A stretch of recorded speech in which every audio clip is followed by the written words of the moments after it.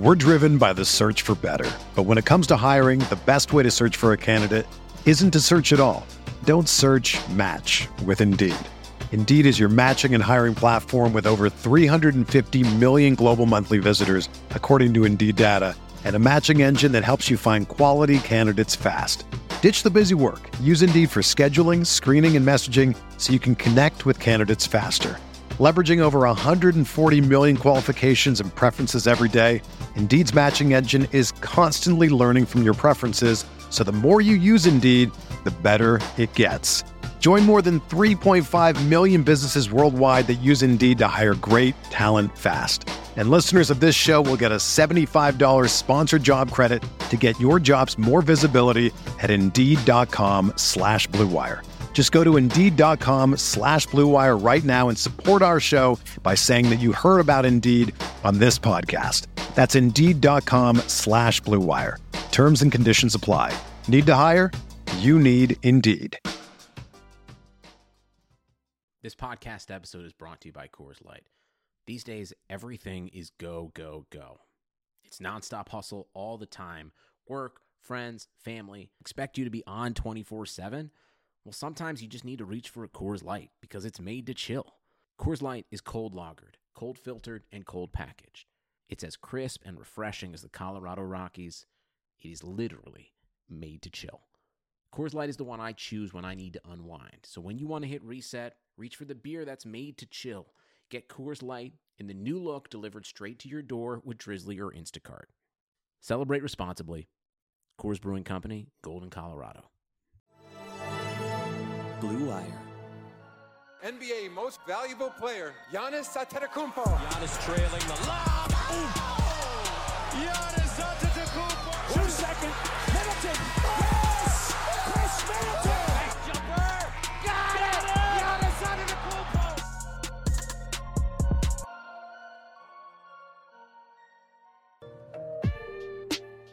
Today's episode of the Eurostep is brought to you by BetOnline.ag. BetOnline.ag is the fastest, easiest, and safest way to bet on all things sports. With March Madness, the Masters, and Major League Opening Day right around the corner, BetOnline.ag has all the latest news, scores, and odds to help you win big. The best part? You'll receive 50% welcome bonus with your first deposit. Head over to betonline.ag and use our promo code BLUEWIRE to receive your literal free money. Plus, signing up is a great way to support the podcast you're listening to in your ears right now. Again, that's promo code BLUEWIRE, all one word, when you sign up at betonline.ag. betonline.ag, your online sportsbook experts. And welcome to the Eurostep, a Milwaukee Bucks podcast. This podcast is part of the Blue Wire Podcast Network, and this episode is brought to you by our friends at betonline.ag and D1 Training Milwaukee. Now, let's get into the podcast, part of the podcast. I'm here as always with Rohan Kadi. We have a lot to talk about, but nothing more pressing than the Bucks coming from behind, beating a first quarter deficit that folks on Twitter was acting like it was the end of the Bucks season. Just a huge game, not really that huge, but it felt huge. Rohan, how's it going? How are you doing after the Bucks beat the Raptors 108-97 last night? I'm doing pretty good. I'm actually feeling really good about this. The other day I was actually just, on my drive, and I was just thinking to myself, I really need some playoff basketball in my life. Like, the regular season is all fun and nice, but just the excitement and the intensity of playoff basketball is what I was craving. And I feel like that delivered in Tuesday's game against the Raptors. Would you say that it led up to the intensity? Yeah, definitely. I was at the Herd game that kind of ran simultaneously. A small frustration with how long NBA games take. Bucks Raptors starts at 6:30. Of course, doesn't really start until like 6:40-ish or so. The Herd game starts at 7, and the Herd wrap up, and there's still like, I think 8 minutes left in the Bucks game. And I was like, damn. So I missed a lot of the end while I was in the locker room. I did catch part of the last few minutes with DJ Wilson. We kind of watched it together. It wasn't just us, but slight flex. While I was interviewing DJ, he was like, "Oh, this is a good game." And I turned around and I saw there was like 2 minutes left and the Bucks were up by 8 or something. I was like, "Oh, this is a good game. Let me just get one more question and we can watch this." But so I don't know why. I mean, I know why, it's TV and everything, but it'd be great if every game moved as fast as G League games do. But definitely though, early on I was watching more intently before the Herd game actually started. And it was scoreless for a while. I think the Bucks were up 3-0 for a few possessions after a Brook Lopez triple. There was some playoff tightness to start this game, it felt like. I mean, everybody was tight. Nobody looked all that comfortable. And I was hoping the team to go on a run first would beat the Bucks, and it did not end up being the Bucks. No, it did not. We ended up seeing Toronto start to go on a run. They ended up building, I think, was a 12-point lead in the first quarter, which would be their biggest lead of the game. And it just felt tight, like you said. Like, we had, one, it was a nationally televised game, and two, it was the Bucks returning to what is it, Scotiabank Arena now? Yeah, I think it is called Scotiabank. Yeah, it truly is, but I believe it is called Scotiabank, whatever now. Yeah. Well, they went to the place formerly known as the Air Canada Centre, and for the first time since they were eliminated from the playoffs last season. So you had like pregame quotes from like Giannis, Chris, Bledsoe talking about how it just like you still, when you walk into that building, you feel the emotion, you feel the disappointment that they felt last season, and that sort of played itself onto the court. It seemed like they were being flummoxed in the same ways that they were during the postseason, and it just felt like that it was a reason that the Bucks should be doubted for some people, because, oh boy, it's happening again. The Raptors defense is solving the Milwaukee Bucks, and that's why, as you mentioned earlier, that people seem to be realizing, oh wow, that's the end of the Bucks. They're just a regular season team, because they were being faced with that playoff defense again. But then it all changed, and we saw Milwaukee sort of figure it out. Like they solved it. It took a little bit for them to get it under their feet, but they got there in the end. Yeah, they certainly did. I think it helps that Toronto goes from shooting 40% either at the end of the first quarter, at the end of the first half, to 34% by the end of the game. The Bucks go from shooting 30% to 33%. So not even a good shooting night for the Bucks, who only make 14 threes, but at least they got it up to close with the Raptors. And we know generally as a rule, if you shoot roughly the same as the Bucks from deep, the Raptors do attempt a ton. 52 attempted threes, they make 18, but they only shoot 34.6%. If you're usually in the neighborhood, the same amount of made threes or the same percentage of made threes as the Bucks, it's probably not great for you at the end of the day, and that held true in this game. Certainly I agree with what you said. It did seem like the Bucks were solved. Again, this is like over 5 minutes in one quarter, but there was definitely some latent trauma that set in, like a recollection of like, oh, this is what it was like last time. Giannis is getting swarmed. Nobody else is creating. Chris looked exceptionally tired and off in that first quarter. I mean, we're probably not going to get to it. The Bucks played a unfortunately thrilling game in Washington the night before on Monday night. That probably should have been ended a little earlier, but they kind of blew a lead there, and Giannis fouls out and everything else, which at least limited Giannis's minutes in that game. But the Bucks, Chris Middleton especially, and Eric Bledsoe have to play big minutes and do a lot of heavy lifting in that game. And early on, I was like, this is... So the way I was going to...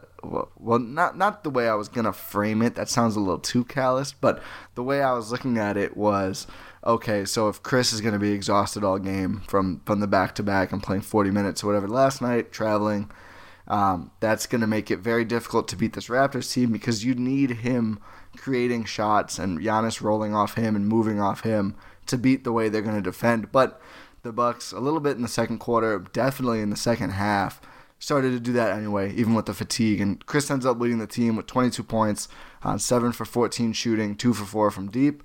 Also puts up 8 rebounds, 3 assists, 2 turnovers. He's a +6 on the night. He led the Bucks in scoring for once. Giannis does score under 20 points. Rohan, what was your evaluation of Chris Middleton's performance? I thought he played great in what he could do. like you said, in the first half, he was sort of not really feeling it, like tired and all that. But in the second half, when he really got going and he really got locked in, he was like the savior for the Bucks offense. Because when there's multiple people swarming Giannis, when they're rotating to perfection, let's say this: the Raptors' defense is incredible. They are very disciplined in what they do.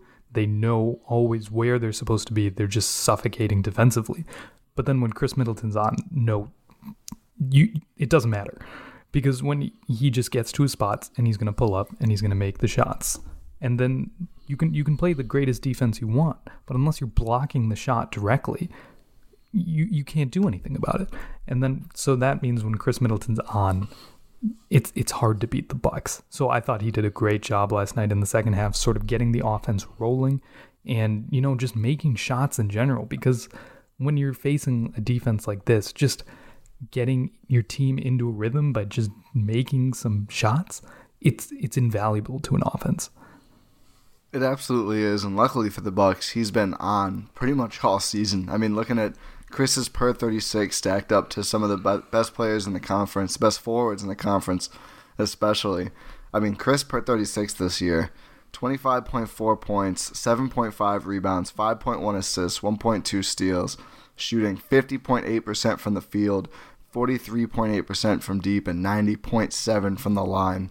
He's just been phenomenal. I mean, that's more points per 36 than any of Jimmy Butler, Pascal Siakam, or Jason Tatum. More rebounds than Tatum and Butler, more assists than Siakam or Tatum, more steals than Siakam. I mean, you look at these stats and better shooting numbers than just about anybody in the league, including all of those guys. He's been one of the best players in the conference. I think that is a very fair statement. I don't even think that should be arguable at this point. No, it's not controversial. Yeah, it shouldn't be. It shouldn't be controversial. But some of my favorite Chris numbers, and I just want to do this now while we're talking about him in this game, is the splits with and without Giannis per 36 minutes. And that's just an easy way to kind of put those numbers in perspective. I mean, obviously you hope he doesn't play 36 minutes without Giannis in any game. They're better with each other. But so with Giannis on the court, Chris per 36, 21.5 points, 7.2 rebounds, 4.6 assists, shooting 52, 47, 86, 52 from the field, 47 from deep with Giannis on. That is a very good sign for the Bucks. But then with Giannis off, Chris turns into one of the best volume scorers in the league. 31.4 points per 36, 8.1 rebounds, 5.8 assists. So literally 31, 8, and nearly 6 per 36. Still shooting 49% from the field and even 40% from three, and making 94% of his free throws. The free throw numbers obviously a little bit noisy, but literally goes from the perfect second option with Giannis on, a tight 27 and nearly 5 on incredible shooting numbers, to a 30-point per game, 31 points per 36 minutes, so nearly a point a minute scoring when Giannis is not on the floor. I mean, we've talked, so many people have talked, us included, about the right guy to put with Giannis. Chris is a superstar, and he is the right guy to put with Giannis. You want to know how I think that I know that Chris has made it? How? So I didn't get a chance to watch the Wizards game live. I was following a little bit on Twitter and stuff, and I saw that Giannis had followed out, and then I checked the box score, and I was like, oh yeah, Chris just had 40 and led them to the win. That didn't surprise me. Right, just another 40 burger for Chris against the Wizards. Mm-hmm. It genuinely didn't surprise me. So obviously I'm a staunch Chris supporter, but it's just it speaks to how well he's been playing this season. I know you've been vocal about this. I agree with you that Chris should be should be all NBA this season, because it's undeniable how great he's been this entire season. Yeah, I don't think without lying or just defaulting to reputation without considering what's actually happening, I don't think there's any case for 6 forwards being better than him in the NBA this season. I just don't think it's happened. No, it's just consider the casual person comparing Chris Middleton and Paul George. You would think that Paul George would be oh yeah, he's going to be the one that gets all NBA over Chris. Paul George, he's not been as good as Chris Middleton this season. No, not even close. Not and even close. I think some of the issue is we all get so conditioned to look at development and look at players a certain way, to where, you know, if you're Chris Middleton, who I think is 28 or 29, like we're all conditioned to not expect that guy to get this much better year to year. And I think he was very good and still underrated last year. I think he's been way, way better this year than he's ever been before. But it's not like he didn't always have the tools. And this is something I've been saying for such a long time. And, you know, I've been caping for Chris Giannis pick and roll way before it was cool. But always it just seemed like the way he could pull up and shoot, like in such a crisp manner from anywhere, it just seemed like he should be able to do these things. He just wasn't asked to do these things. He wasn't put in positions to do these things.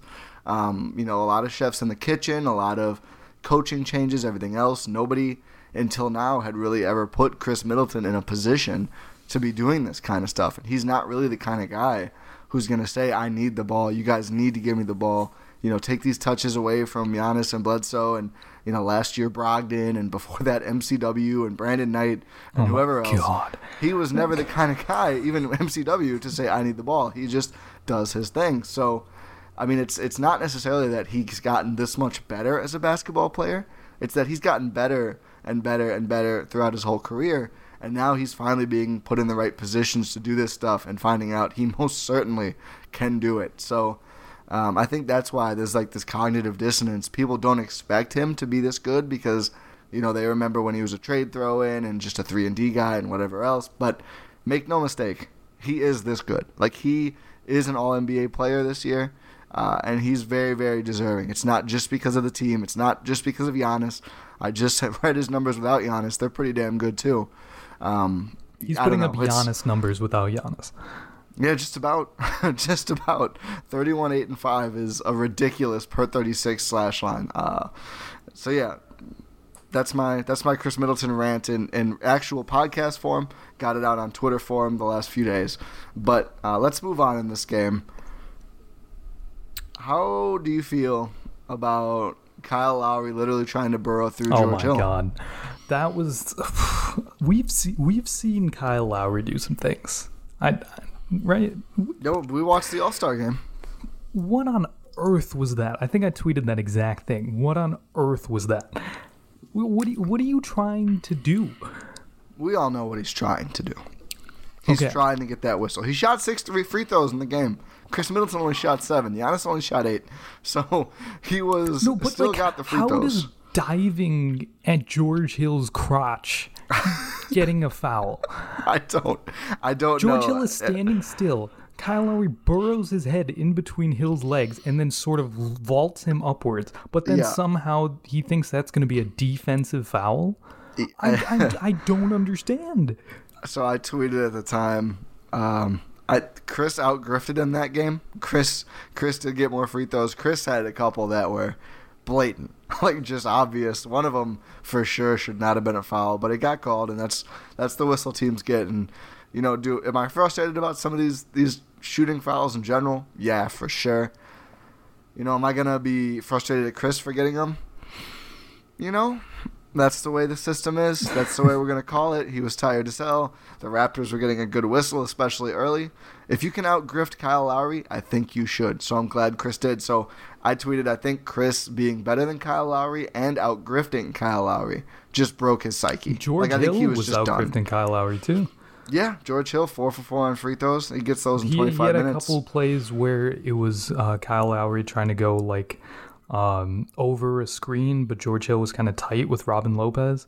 And then he just sort of got caught in between and sort of made contact with Hill. And then Hill sort of like did the Kyle Lowry head snapback and then got 2 free throws. The Raptors even challenged that and it still got upheld. And Kyle Lowry was beside himself. That was awesome. Like this is what you do all game. Yeah, it is. We should talking about Kyle Lowry here. He leads the game in minutes played and nothing else. 41 minutes for Kyle Lowry, 10 points, 2 for 12 shooting, 1 for 7 from deep, 5 for 6 from the free throw line, 6 assists, 4 turnovers, 1 block.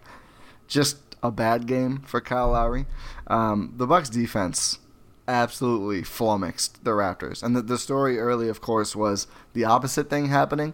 the Bucks figured it out to an extent, and I want to talk about adjustments, but the Raptors never really figured out how to beat the Bucks. I mean, they got some points early.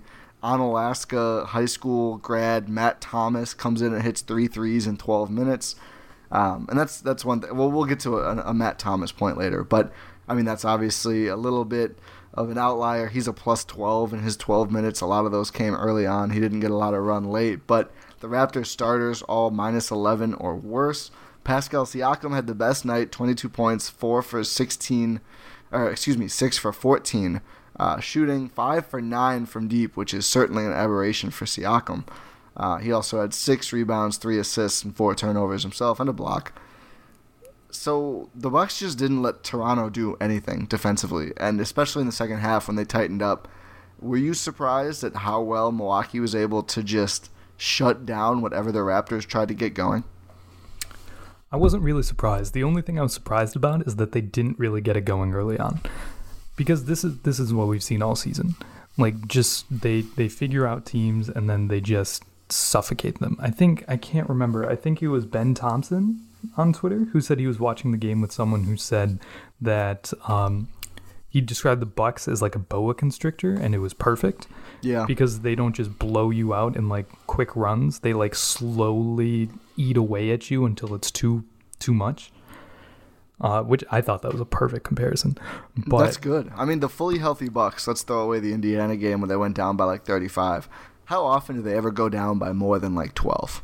No, you don't really see it often at all. It doesn't. They're almost always in striking distance to go with the snake stuff. Because the way they defend, it's really hard to go, like, really crack a game wide open. I'd love to go look and see. I'm sure there's an easy way to do that. I'm not going to do it right now. But it just has not felt like, even in losses, that they've gotten, like, it's like the games never feel really out of distance. It's not even necessarily because the Bucks can score so well, but it's really because they really make it hard for teams to pile on the points. Yeah, no, it seemed like you were talking about with Matt Thomas earlier, like he was coming off of screens at the top. He was doing Kyle Korver plays. He was doing Kyle Korver things, and the Bucks they weren't necessarily ready for it. I want to say, like Eric Bledsoe, who's great at going over screens and like rear contests. Like he wasn't really doing a lot of that in the first half, and I'm sure we'll talk about it in a little bit because he was too busy attacking the rim offensively. Mm-hmm. He wasn't getting a lot of that in the first half. He tightened that up in the second quarter. When Dante came in, he was all over the place.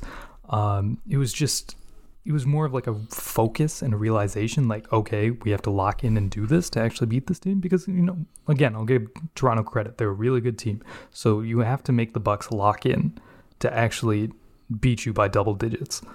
But yeah, it wasn't really surprising to see the Bucks defense do this. It was just... It seems like the norm at this point, which is insane.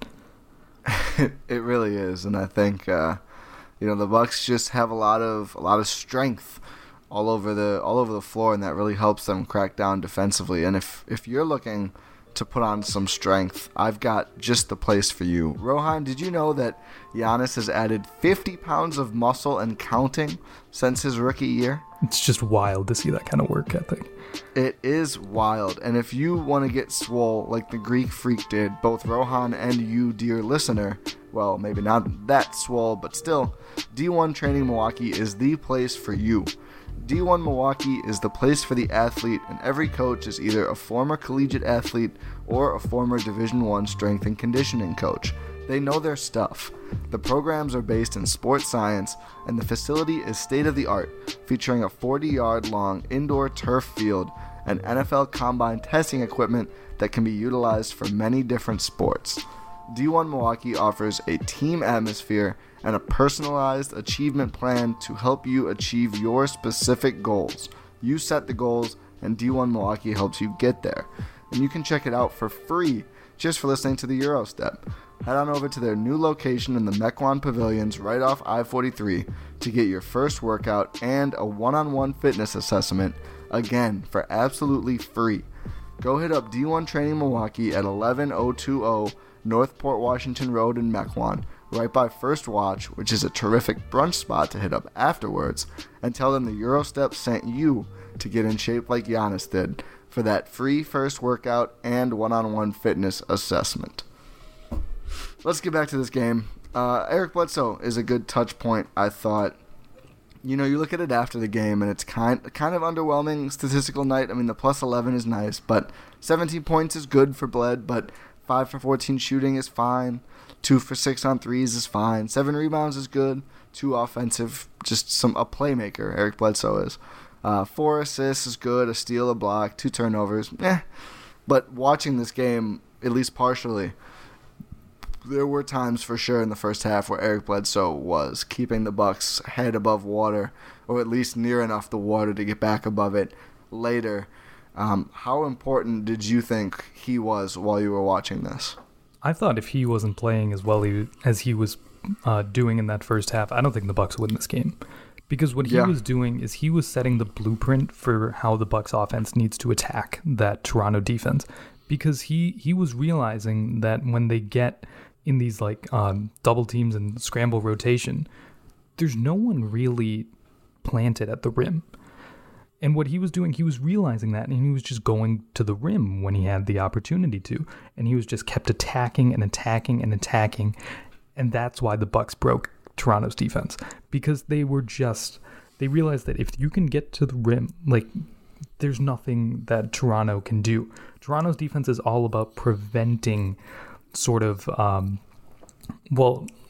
starting off, it's preventing Giannis from getting anything going, from having any space.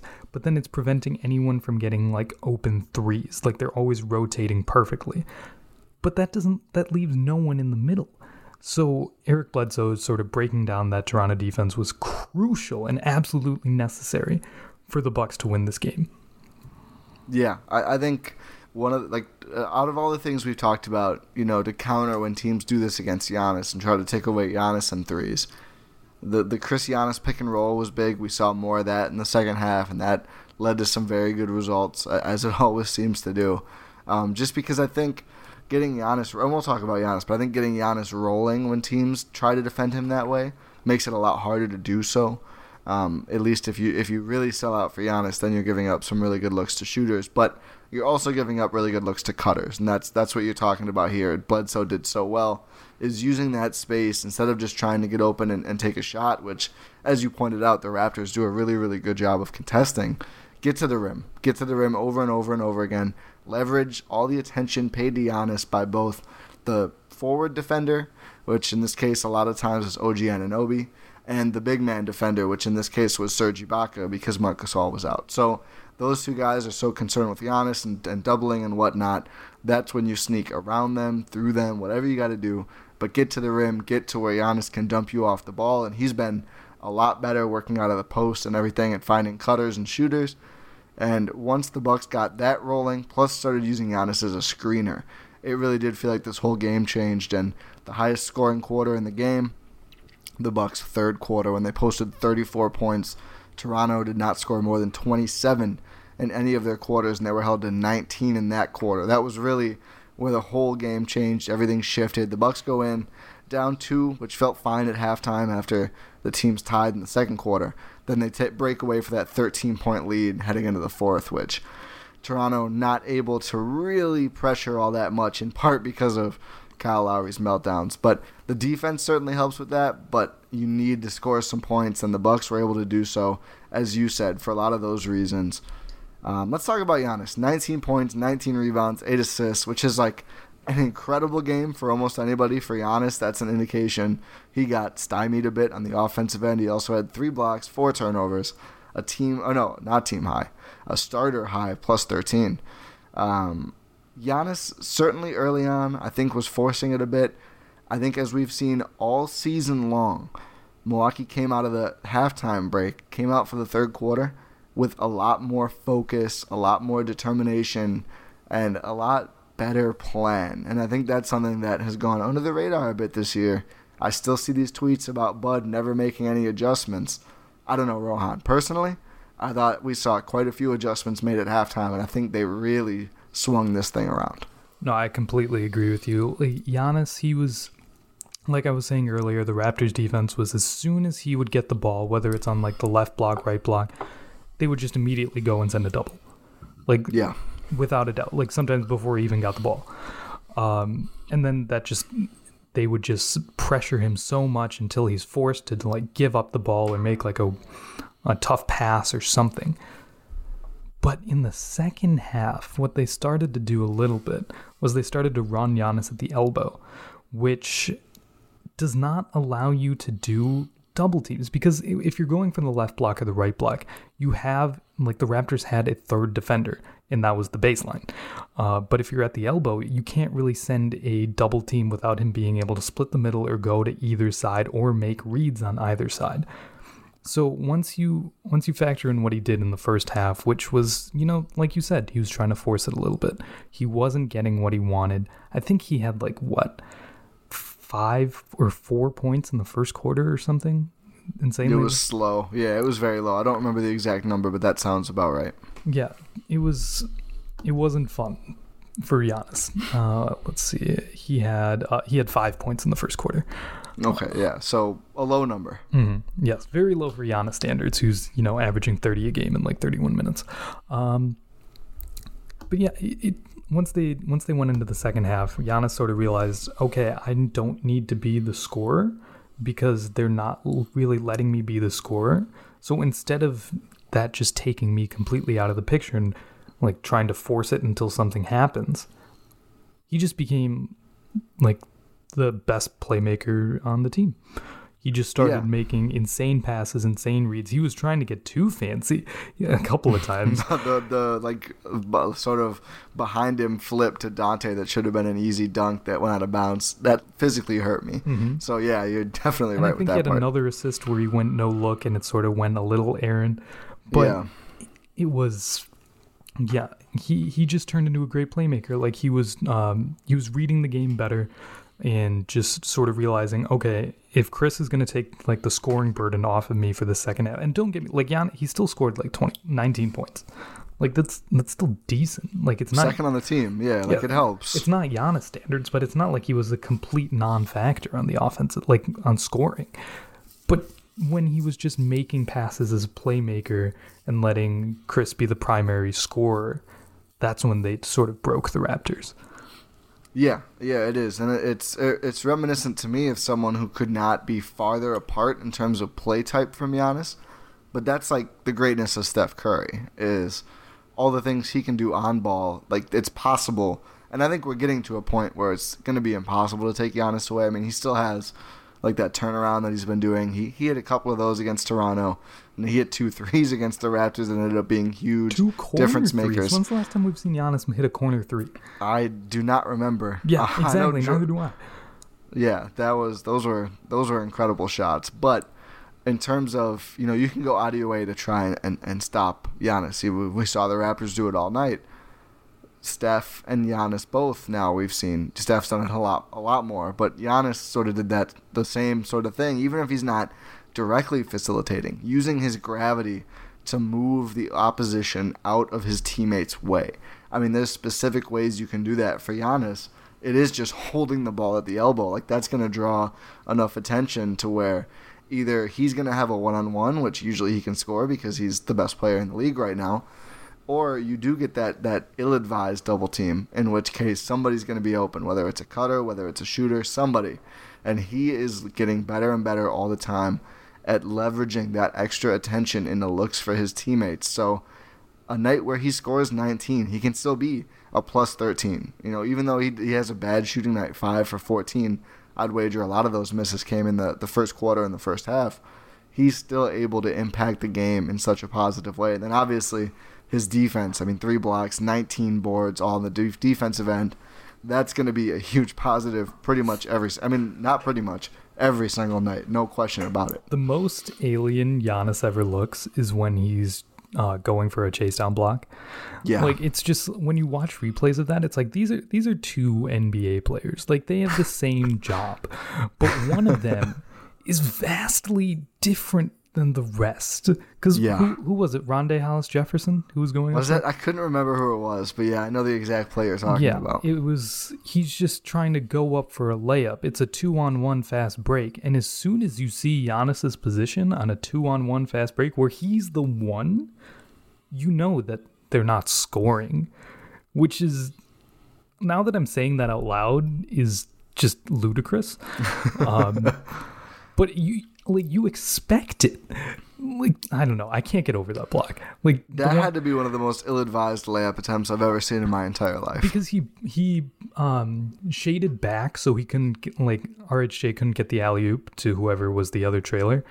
And then he forced Hollis Jefferson to go up for the layup. And it's just like, okay, if you're going to go up for the layup, I'm just going to swat it out, and you're just going to be embarrassed. And it was reminiscent of that play last year where he just decimated Landry Shamet on the fast break. Like, he just, I don't know, I'm just going on a little tangent. He just looks so much different than the normal NBA player. And I don't know, like, obviously he looks like that all the time against, like, in, like, normal game situations. But when he's going for a chase down block, that's when he seems alien. Extra, like, Mr. Fantastic, elastic arms and everything. He's just so much bigger than everyone. Yeah, and longer and faster and stronger. Mm-hmm. One more starter. I mean, no shade at Wes Matthews. Not much to talk about. 7 points, made a 3, missed 4 threes. Fine game, Wes. Brook Lopez defensively. Yeah, good defense as always. He takes a lot of defensive burden off of Chris and Giannis. So. Freeze them. So yeah, very solid game. Not a lot of huge moments. Yeah, very solid West game. Brook Lopez, 7 stocks in 28 minutes, 5 blocks, 2 steals, 2 turnovers, 15 points, 3 rebounds, which his rebounds numbers are always laughably low because he's just boxing out so Giannis or Chris or somebody else can get one. But not an efficient scoring night for Brook. He does end up -2 on the evening. Some of that is he was in there for a lot of the Raptors' early run. Robin ends up a +11. We'll get to the bench, but Brook Lopez on defense. I mean, what a terrific fulcrum for the Bucks defense to move around. It's hard to say enough about his job defensively, and I've been seeing more tweets lately, including some people tagging me. You know what, Ty, maybe you were right about Brook Lopez DPOY. That guy is a monster down low. I certainly agree. Of course, you're splitting hairs if you're talking about Brook or Giannis. They're both so integral, but during the regular season all year long, Brook is literally the centerpiece of this defense, and he is doing an incredible job at being that. Yeah, no, it's just insane. Like, I can't remember. Was it you who tweeted about this or someone else? There was a play late in the fourth quarter where Pascal Siakam's trying to sort of bully Marvin Williams, I talked about the Marv part of it. That part was awesome. Yeah, well, it ended up working the other way for Siakam because Marv was taking his lunch all game long. But he just, like, there's like a block attempt, like a block or something. The shot was altered and someone gets the ball back, and then Brook, like, flat foot just blocks the shot. Like, he's just like, there was a great video thread from, I forget who. I'll look up while we're talking, but yeah, go ahead. I retweeted it. It was just... He was like, he felt disrespected that player, who I can't remember right now, tried to actually shoot the basketball near him. He didn't even need to jump for the block. Like, this is part of why the Bucks defense is so great. And I know Stan Van Gundy was talking about this on the TNT broadcast, and I didn't really get a chance to listen to that broadcast because FS Wisconsin for life. But oh yeah, big time. Yeah, Stan was talking about how the Bucks defense sort of works for, like, a national audience, in the sense that while they may concede a lot of open threes, it's to open threes for their the opposing team's not as good shooters. But what they're mainly doing is they're taking away shots at the rim, and they're taking away free throws, which are the 2 most efficient shots. And so you live with taking out 2 out of the 3 of the top 3 efficient shots in the game. And that's why the Bucks defense has been so successful. And that's because of Brook Lopez just being a monster at the rim. Yeah, I found the clip. So Nakaya shared the clip and just called it "Why the Bucks Are Good in 7 Seconds." It's OG Anunoby, who first gets blocked by kind of a combo of Brook and Giannis. I don't know who they gave the block to. And then he gets the rebound, tries to go up again, and Brook, without really jumping, just like slaps it over to Serge Ibaka, and it's a 24-second call. That might not even be it. He looks like he kind of jumps on that one. It might be another one too, but yeah, he'll disrespect you if you don't come correct. Like, he won't feel the need to jump if he can tell you're not going to get enough. He's He's so smart. He's so good with his hands. I mean, 7 stocks in 28 minutes is just remarkable. He always is getting his hands in the right place. Hopefully someday the officiating catches up with how good he is and stops calling fouls on so many clean blocks. Like, he should have way more blocks than he has right now. Like, I think his blocks per game would be dramatically different if he didn't get all these fouls on clean blocks. But Brook Lopez, again, just an absolute force on both ends, really. I mean, when they need him to be, he's a force on the offensive end too. But defensively, good luck scoring in the paint, going toward Brook with Giannis coming behind you. Not to mention Wes Matthews, Dante DiVincenzo, Chris Middleton, George Hill, etc. Whoever else I didn't say, I forgot someone.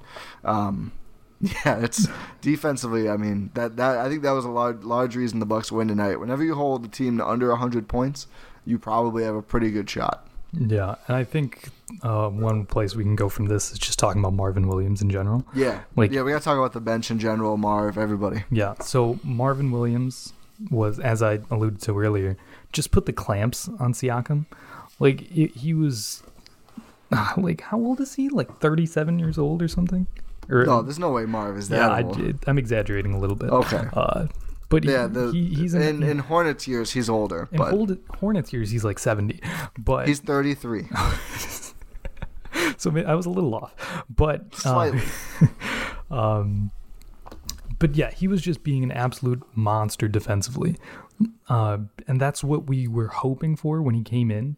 And that's why he was playing over Ersan. Like, Ersan didn't play. Like, how much do you think it hurt Bud to not play Ersan at all?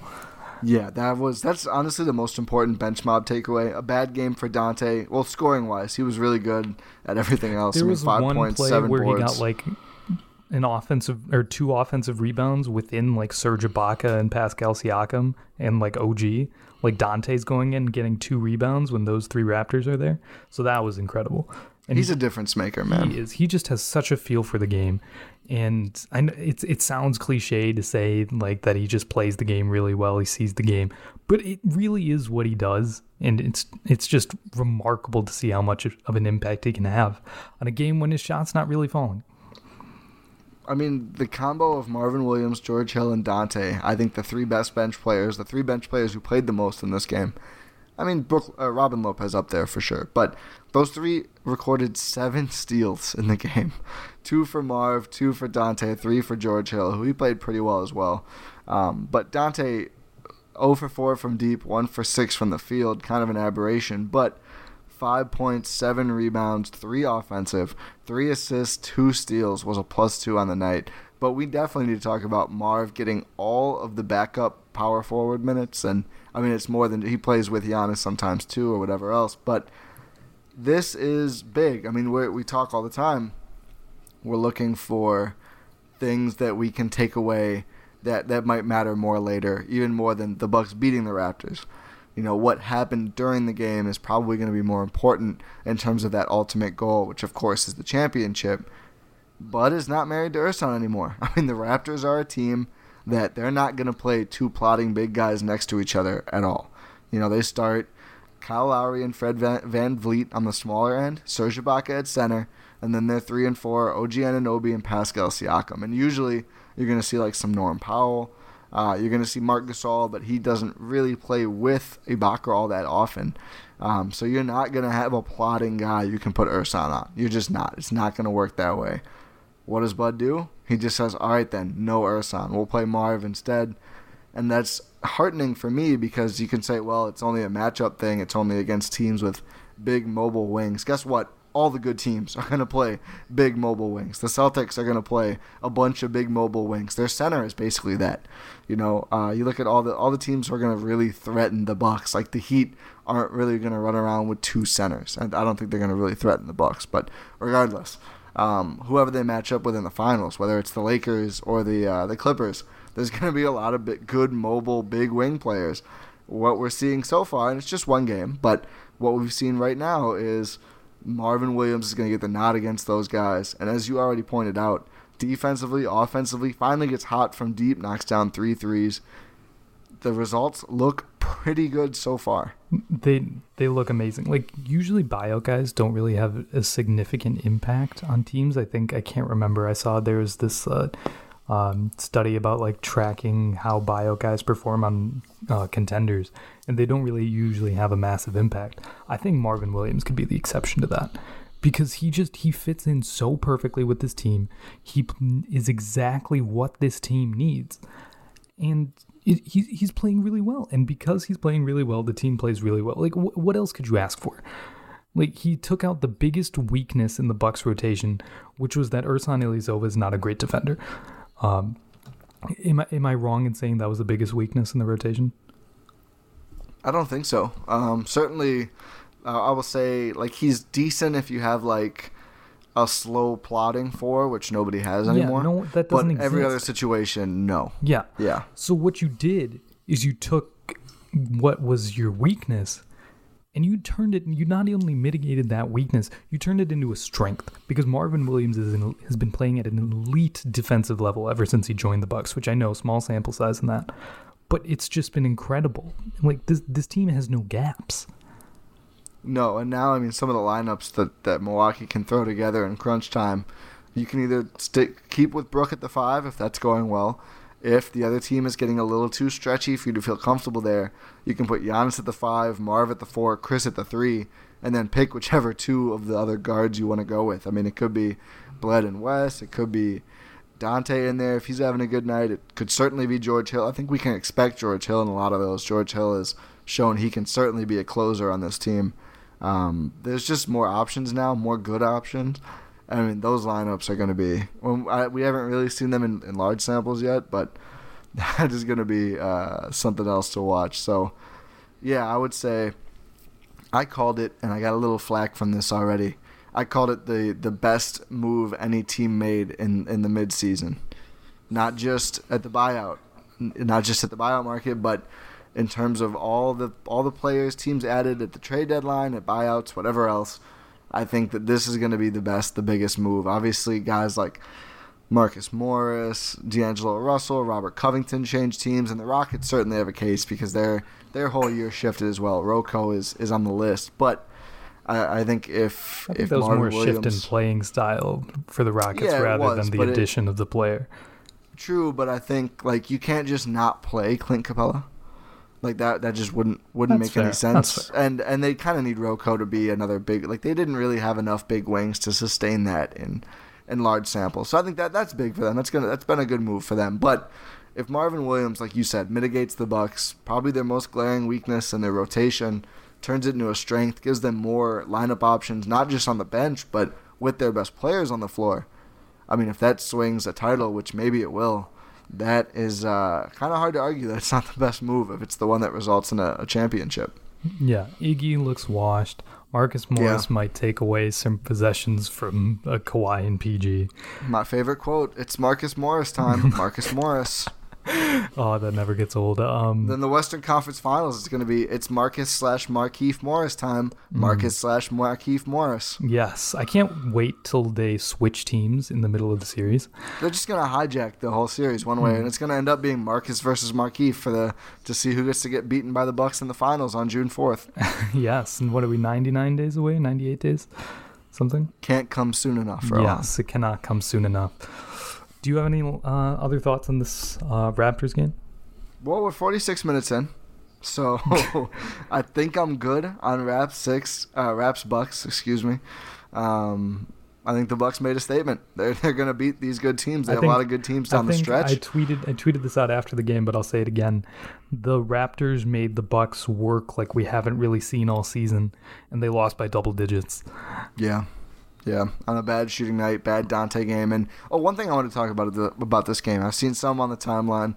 It would have been different if Norm and Marc Gasol played. Well, sure, Serge Ibaka was bad. Marc Gasol probably helps a bit. But the guys who played for Norm, Matt Thomas in his 12 minutes sinks 3 threes. Terrence Davis has a good game. Combined, they shoot 40% from deep and score 19 points, 4 assists, 6 rebounds, and a steal. So those guys at least played really well in Norm Powell's absence. And again, I mean, Dante has a bad game. Statistically, the Bucks don't shoot a lot of threes. They didn't look right early. They were clearly very tired. Wes Matthews has a bad three-point shooting night. George Hill at least was the NBA's leading three-point shooter. He has a bad three-point shooting night. Chris only attempts 4 threes, which is low. There's a lot of things that could change in a perfect world in a vacuum if this game was played. I certainly would not say that those two Raptors playing swings the whole thing over. It's a different game, for sure. That stuff matters, but there's always going to be stuff like that in any given game. What matters is who actually won, and that was the Bucks. No, for sure. I agree 100%. It was a fantastic game. Moving on from this game, do we want to quickly touch on the 76ers? I know we're getting pressed for time here. Yeah, I mean, quickly we can touch on it. We talked a little bit about, especially you did in the Bucks starts here.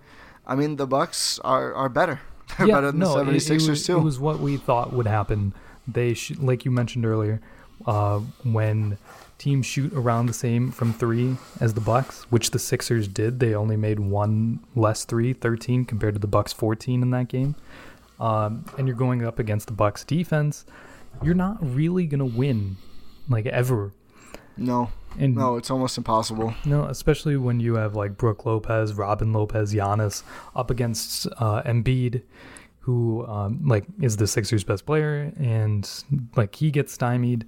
But of course he can go off for a career high against, what was it, the Hawks? And absolutely love it. But when it matters against the Bucks, he doesn't really show it. I mean, that's not my place to say. But you even see like Glenn Robinson, he plays. They'll wait until the 76ers get some wings or some guards and who can space the floor. He has a grand total of 6 points, 0 for 3 from distance. And Tobias Harris, they're supposedly better than Chris Middleton player, has 11 points in 30 minutes, shooting 30% from the field, 0% from 3. And, you know, it's just like their world beater defender, Josh Richardson, 9 points, minus 17. Like, what do? You're 5th in the East. You get demolished by 1st in the East, who's a historically great team. There's not really much else to say there. There's not. Noted Giannis defender Al Horford gets cooked some more. That's just a joke now. Like, that's not a thing anymore. Even if he has a little bit of help, Al Horford is not doing a damn thing about Giannis anymore. That's done. That was 2 years ago, maybe. That is certainly not a true thing anymore. But Ty, I was told that Al Horford would mitigate Brook Lopez on the interior and get him out of there, and then defend Giannis, and then they would win the game. That's what I was told would happen. Was I lied to? Some people who must have missed the infamous Hawks-Cavs series where Tristan Thompson literally became Al Horford's father. Al Horford, not the greatest track record against big, strong centers.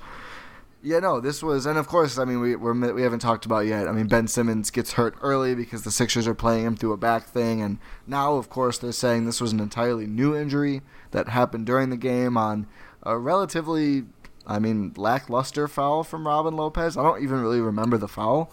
I don't think it was the foul. I think it was more like how Ben Simmons hit the ground. Yes. Yeah, it was. But it was a fluke. It was a fluke. He didn't get thrown down to the ground, though. And he was hurt going in. He had back stuff going in. He missed the first game after the All-Star break with that. The Sixers medical team is at it again. He's going to get reevaluated in 2 weeks. But he's not going to play in 2 weeks. No. Clear distinction. He's going to get re-evaled in 2 weeks. From what I've read so far from much smarter medical people than I am, they're calling it an impingement. But that could be just an impingement, which I guess is kind of like a soreness or something being out of place on the back. It means that sort of something like whatever nerve is being impinged upon, like something is sort of in its area and sort of affecting its function. And they're not saying what that is. No, or so there could be a different thing causing it that could be worse. Yes, and also there's a wide range of severity. And whatever reports are out there give basically no details because, like I said... Which is classic 76ers. Yes, 76ers medical staff at it again. I just want to say, I hope Ben Simmons gets healthy. Of course. We always wish the best for the players. Like, I wish Ben Simmons gets healthy. I want to see him healthy and playing basketball. That's obvious. And I want the Bucks to beat everyone at full strength, but it's just disgusting the way that Philly plays guys through injuries over and over and over again and either misdiagnoses or doesn't share the real diagnosis with people, with media, with whoever. It's just ridiculous. I've read Kyle Neubeck's piece on this, who's been covering Philly tremendously for years. He's at Philly Voice right now, and he echoed the same things, and it's always very vague. things don't add up. We'll get conflicting reports with earlier stuff that's come from the Sixers. It's obviously happened with Embiid, very, very well publicized, when I think he played through something in his knee or his foot, and it ended up being a lot worse than it was. I forget exactly where it was, but I know that happened. I think we saw that earlier this year with Embiid playing where his hand was clearly still pretty hurt, but he's out there. We went over our conspiracy theory for that one, but who knows? But it's just Markelle this has Fultz. to stop happening. And Markelle Fultz is the other one. And I'm sure Sixers people could probably name even a few more. Ben Simmons. Ben Simmons now, Ben Simmons earlier. I mean, injuries happen sometimes. Who was there? Was it on the 76ers last year who their rookie had like an allergic reaction to something that they gave him, and like that was Zaire Smith. Yeah, Zaire Smith like almost died because he in the Sixers care, and then he'd like lost like 50 pounds or something, and somehow played the same season. Yeah, it's just like I just don't see what the point is. Like, you're not gonna gain a huge bump in the standings. You already, I think, passed Indiana. Why play Ben Simmons in this game? Right after giving him a game off after All-Star break. Of course, he plays in the All-Star game too, which is questionable. But I just don't know why. Of course, you want to beat the Bucks. Of course, the Bucks want to beat the Sixers. But the Bucks aren't going to play anybody through injury for any reason in the regular season. Probably not even in the playoffs, but certainly not in the regular season at all. It just doesn't make sense. We've seen Chris, Giannis, and Bledsoe miss significant stretches. George Hill sat out for a long time. Dante DiVincenzo has missed time. The Bucks just aren't worried that Kyle Korver gets days off. Brooke Lopez got a day off. I feel like we haven't seen Kyle Korver playing forever. Yeah, it's been a while. Hopefully Kyle Korver, nothing's wrong there. Hopefully he's just old. I think it's just soreness. Overall old. Yeah, I'm kind of sore. I'm not nearly as old as Kyle Korver is yet. But yeah, I don't know. It's just ridiculous that keeps happening to Philly, and they keep doing I think there's certainly some involvement there. I don't think this just keeps happening to Philly. I mean, rest your guys if they're not healthy. Let them get right. Exactly. It's frustrating. It's very frustrating. But at the end of the day, for this game, the Bucks are just better in general. Yeah. I think this is a good way to wrap it up. They just are. You don't really need to say much about this game because the Bucks they're better. We're not going to talk about how the Bucks just dominate the Pacers as a big deal, or how they dominate the Orlando Magic as a big deal, because they're just better. And that's the same case with Philly. There's just a narrative around Philly. That's not our fault. I'm excited. No, it's not. I'm excited for this harder part of the schedule here at the end, because I've been convinced this whole time that 70 is very much within reach, because I agree with you and what you said on the last pod. This is good for the Bucks. Let them play some good teams. Let them get ready for the playoffs. Let them prove themselves. They've got less wins versus teams above 500 or playoff teams or whatever than a lot of other contenders. They haven't played that many, and 2 ugly losses came in the first 4 games. This team is rolling now. I think they can beat anybody. I think they will beat everybody at least one more time for the rest of this season and really cement themselves as the top dog. I got to share this stat that I put up last night, and I was kind of worried I tweeted it too late and it wouldn't catch anybody's eye, but it did actually blow up at least slightly. 2 teams in the NBA and G League combined have fewer than, thank you Frank Madden, fewer than 10 losses at this point in both of those league seasons. The Milwaukee Bucks and the Wisconsin Herd, who next pod we really need to talk some more Herd, because they've been phenomenal. Unfortunately in the news more for Chase Buford's rant and suspension than anything else, but both of those teams with fewer than 10 losses, the only teams in their leagues to be at that spot currently. Just a ridiculous run of success for the Bucks organization to have both the NBA club and the G League club dominating the competition night in, night out, all year long.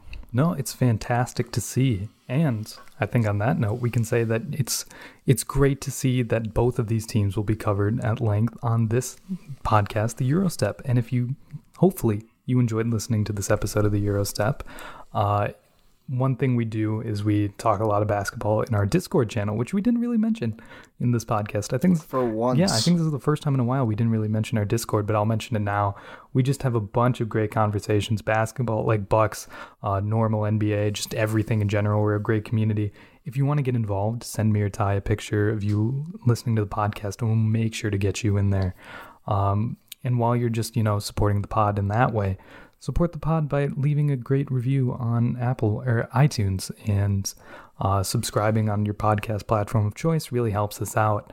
And if you're doing that too, well, you're just incredible. Might as well just listen to all of the other podcasts on the Blue Wire Podcast Network.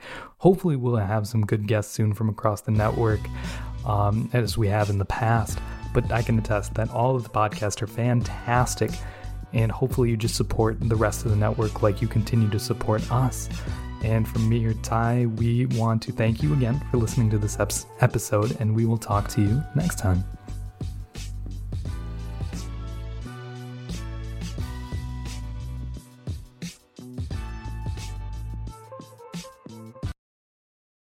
Whether you're a world-class athlete or a podcaster like me, we all understand the importance of mental and physical well-being and proper recovery for top-notch performance. That's why I'm excited that Unified Healing is sponsoring this podcast. Unified Healing is a new and super innovative global network of wellness centers powered by Energy Enhancement System, or EE System. If you haven't heard of the EE System, you'll want to listen up. This technology promotes wellness, deep relaxation, purification, and rejuvenation. At hundreds of locations across the globe, access to a center is easy and affordable. Interested in experiencing the EE System technology for yourself? Go to unifiedhealing.com/bluewire to learn more and find a center near you. That's unifydhealing.com/bluewire. No material or testimonials on the Unified Healing website are intended to be viewed as medical advice or a substitute for professional medical advice, diagnosis, or treatment. Always seek the advice of your physician or other qualified healthcare provider with any questions you may have regarding a medical condition or treatment, and before undertaking a new healthcare regimen, including EE System.